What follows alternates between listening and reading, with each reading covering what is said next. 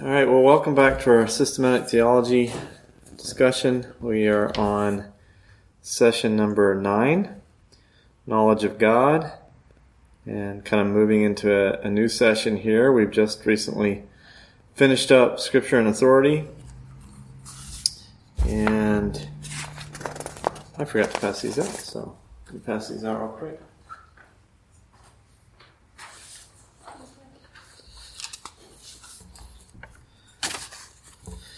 All right, this time we're going to just run through kind of a rundown of what we're looking at today, and then we'll go through our regular handout sheet with our overview and question and answers, and then we'll pause and watch our video together, and then we'll come back after that for our discussion.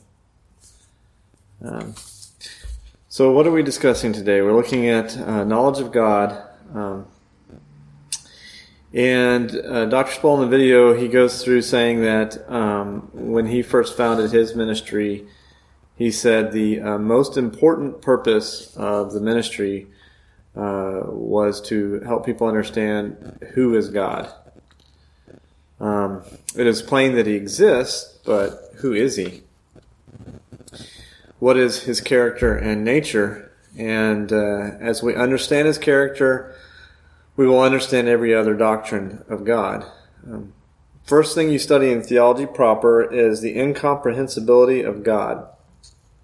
That's a big word, but it's obvious meaning.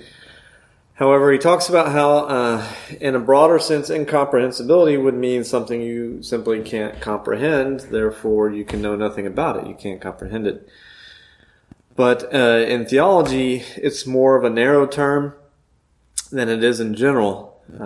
So our knowledge of God, it means our knowledge of God will be limited, even in glory, even in heaven our knowledge of God will still be limited. We can never fully comprehend God, but we can have a meaningful understanding of God, just never an exhaustive understanding of God. Then he gets into some big terms, some Latin and Greek terms as he goes through. He comes across one term, finitum non capax infinitum. And if we break this down, of course you can probably see what part of that means. Finite, not, and then something infinite. And capax means to contain or grasp. So it means basically the finite can't contain or the finite can't grasp the infinite. God surpasses our ability to grasp Him fully. So how can we have any meaningful knowledge of God? So God condescends, or as one reformer put it, He lisps for our benefit. That is, He addresses us in our own language. And that language is what we call anthropomorphic language. And that term, you're probably familiar with that one, but if you're not, you've got anthropos, which is Greek for mankind, and then you've got morphology, which would be the study of forms or shapes. So anthropomorphic then would be in human form. So it's language that is in human form instead of godly language. He gives some examples, like, for example, in the Bible, it says the earth is His footstool, or it talks about God's eyes, or His head, or His feet, or His hands, or His mouth. Obviously, we know that God is not physical, so He doesn't have, feet and hands and eyes and mouth. But He uses this language for our benefit, for our understanding. And it's the same for emotional language about God as well. Not just physical language. Even theological language, like omnipotent, is still anthropomorphic because we still understand the term based on our human experience. And in this case, all and power, so all powerful, is still something, even though it's a theological term, it's still something we view it through our understanding of what all is and our understanding of what power is, which is still a limited understanding compared to God. So all biblical language basically is anthropomorphic language.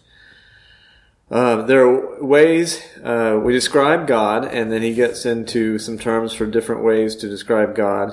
Via negatoionis, but it means way of negation, and it is what God isn't.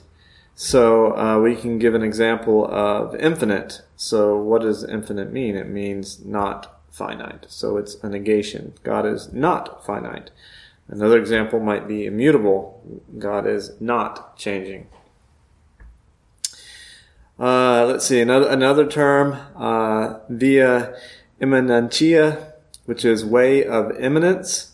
And he gives examples of this. This is basically, you could say, taking terms to a high or imminent extreme.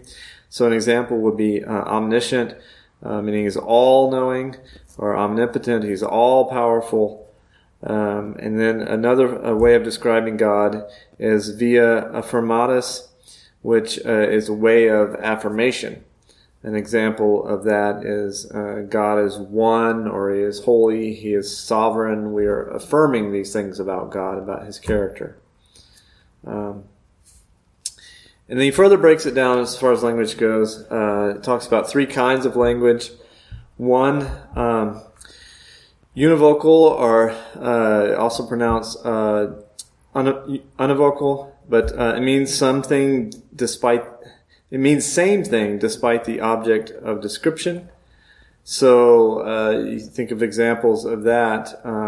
If the term is describing one thing and then it's describing something completely different, it still means the same thing no matter what it's describing. So we must deny when applying to God, since God is never exactly the same as man. Then he goes into the second, equivocal, which means changes with the object of description. And he gives kind of a funny example. He talks about the term bald, and he says, you could, I think he uses a play example, a review of a play or something, and calling bald in that sense meaning lacking, something missing, but not meaning it didn't have any hair. So obviously that term would be different depending on the object it's describing. And then thirdly, there's analogical, which is somewhere in between the two of those, of the equivocal and univocal. And it's based on proportion, meaning changes in proportion to the object of the description. So it gives an example here, like you could say a good dog versus a good man versus a good God. That's all. We're saying good, good, good, but obviously we mean very different things when we're talking about a good dog versus a good man, and we're talking about a very different thing. We're talking about a good man versus a good God. So God made us in his image, so there's an analogy between God and man, and avenue of communication can therefore exist. That's how he kind of sums it all up.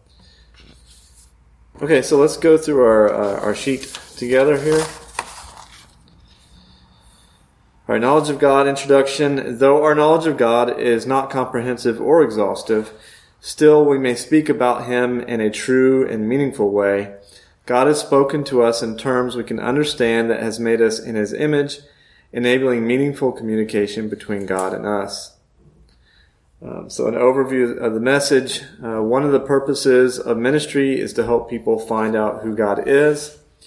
When people understand the character of God, they will begin to understand our doctrines of God. What is the first thing studied in theology proper? The first area of study is the incomprehensibility of God. Our knowledge of God is partial. We cannot exhaustively comprehend God even in heaven. Then 3 points here. 1, the infinite cannot be contained, and we talked about that Latin term. 2, God lisps for our benefit. And 3, anthropomorphic language is applied to normal descriptions and academic ones. When we speak about God, in what ways? He is not like us in his creation. Again, not, we talked about that via negativa, negative language. He is not like us, only exalted, and then we talk about that immanence language. 3 kinds of language are used to describe God. Univocal means having only one meaning. It describes characteristics that we share with God. Equivocal means having two meanings. It describes a term which radically changes its definition depending upon the one to whom it is referring. And analogical means likeness or similarity. It is language that is a representation based on proportion. The meaning changes in direct relationship to that which is described, and we talk about the example, good God versus good man and good God. Questions and answers, which just is a helpful review. What does the doctrine of incomprehensibility of God mean? Our knowledge of God is partial and limited. What is the meaning of the phrase finitum non capax infinitae? The infinite cannot be contained. Because we deny any double standard, we must always affirm God's characteristics in their univocal sense. False. In what way do we speak when we acknowledge that God is like us, but infinitely above us? Analogically.